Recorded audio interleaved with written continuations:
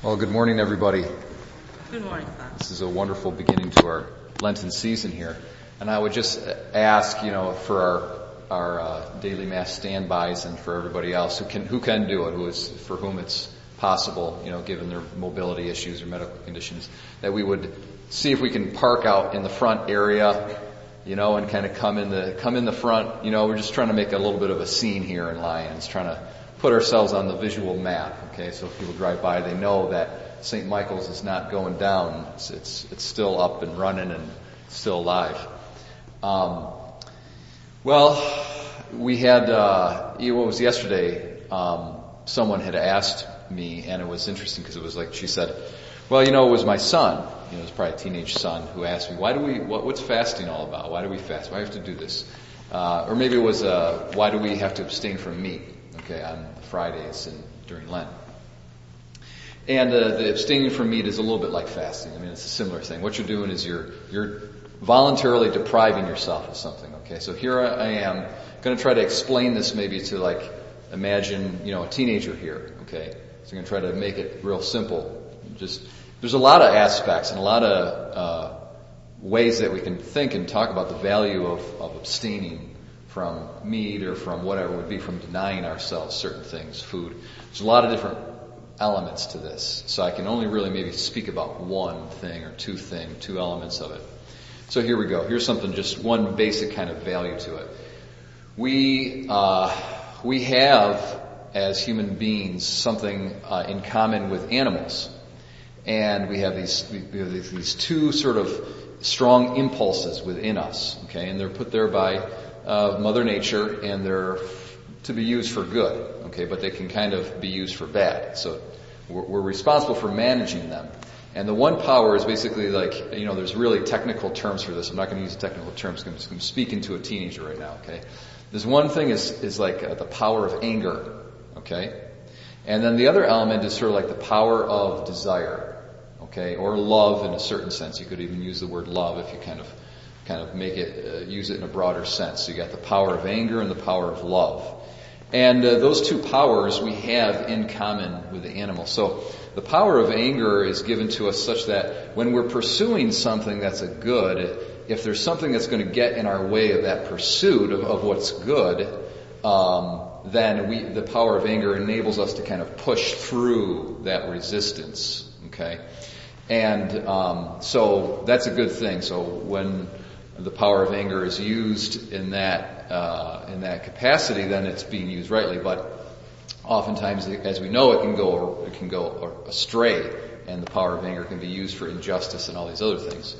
Well, so also we have this other power, the power of desire, and there's two basic components to that. One is the preservation, and both of these have to do with the preservation of the self and the species, the human species and the individual human being. Okay, so when we're pursuing what's good for us, for the preservation of us as individuals and preservation of our species, there's going to be something that's going to threaten our well-being and our life, and the power of anger enables us to confront that and push through it. But so also the power of desire is there for the preservation of the individual and also the species, and it's got two main elements to it: eating and sex.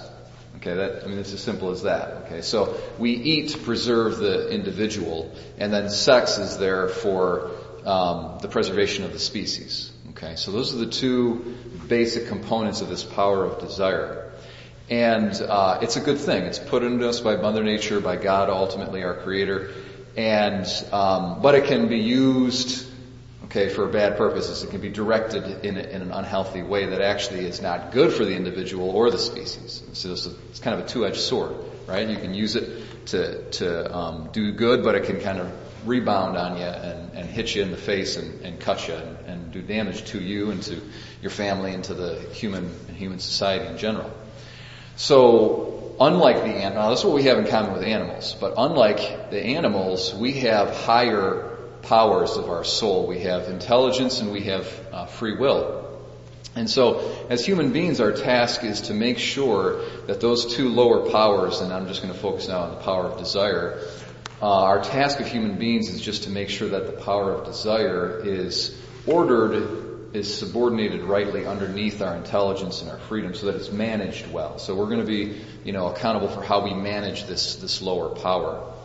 And what happens is sometimes this lower power is kind of stuck on a wrong object, or it has a tendency to attach itself to a wrong object. If you overeat, or if you're exercising your sexual faculties in a promiscuous manner, okay, that's actually really not good for you or for your family or for human society.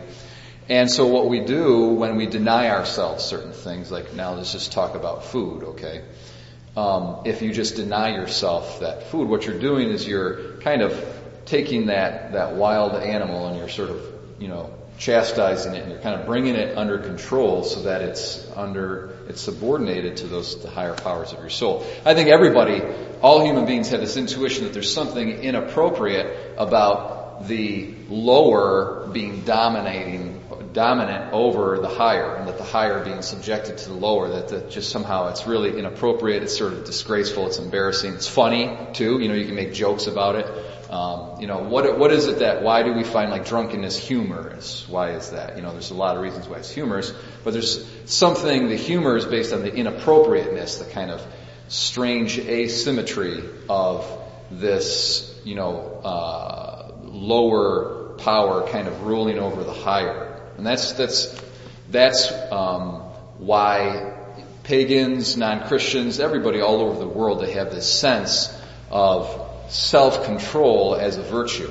Okay, so you look at the ancient pagans and pagan philosophers, or Buddhists in the East or whatever, they have the sense that self-control is a virtue, is something, it ennobles the human person. And it's a good, it's sought after and it's praised and whatnot.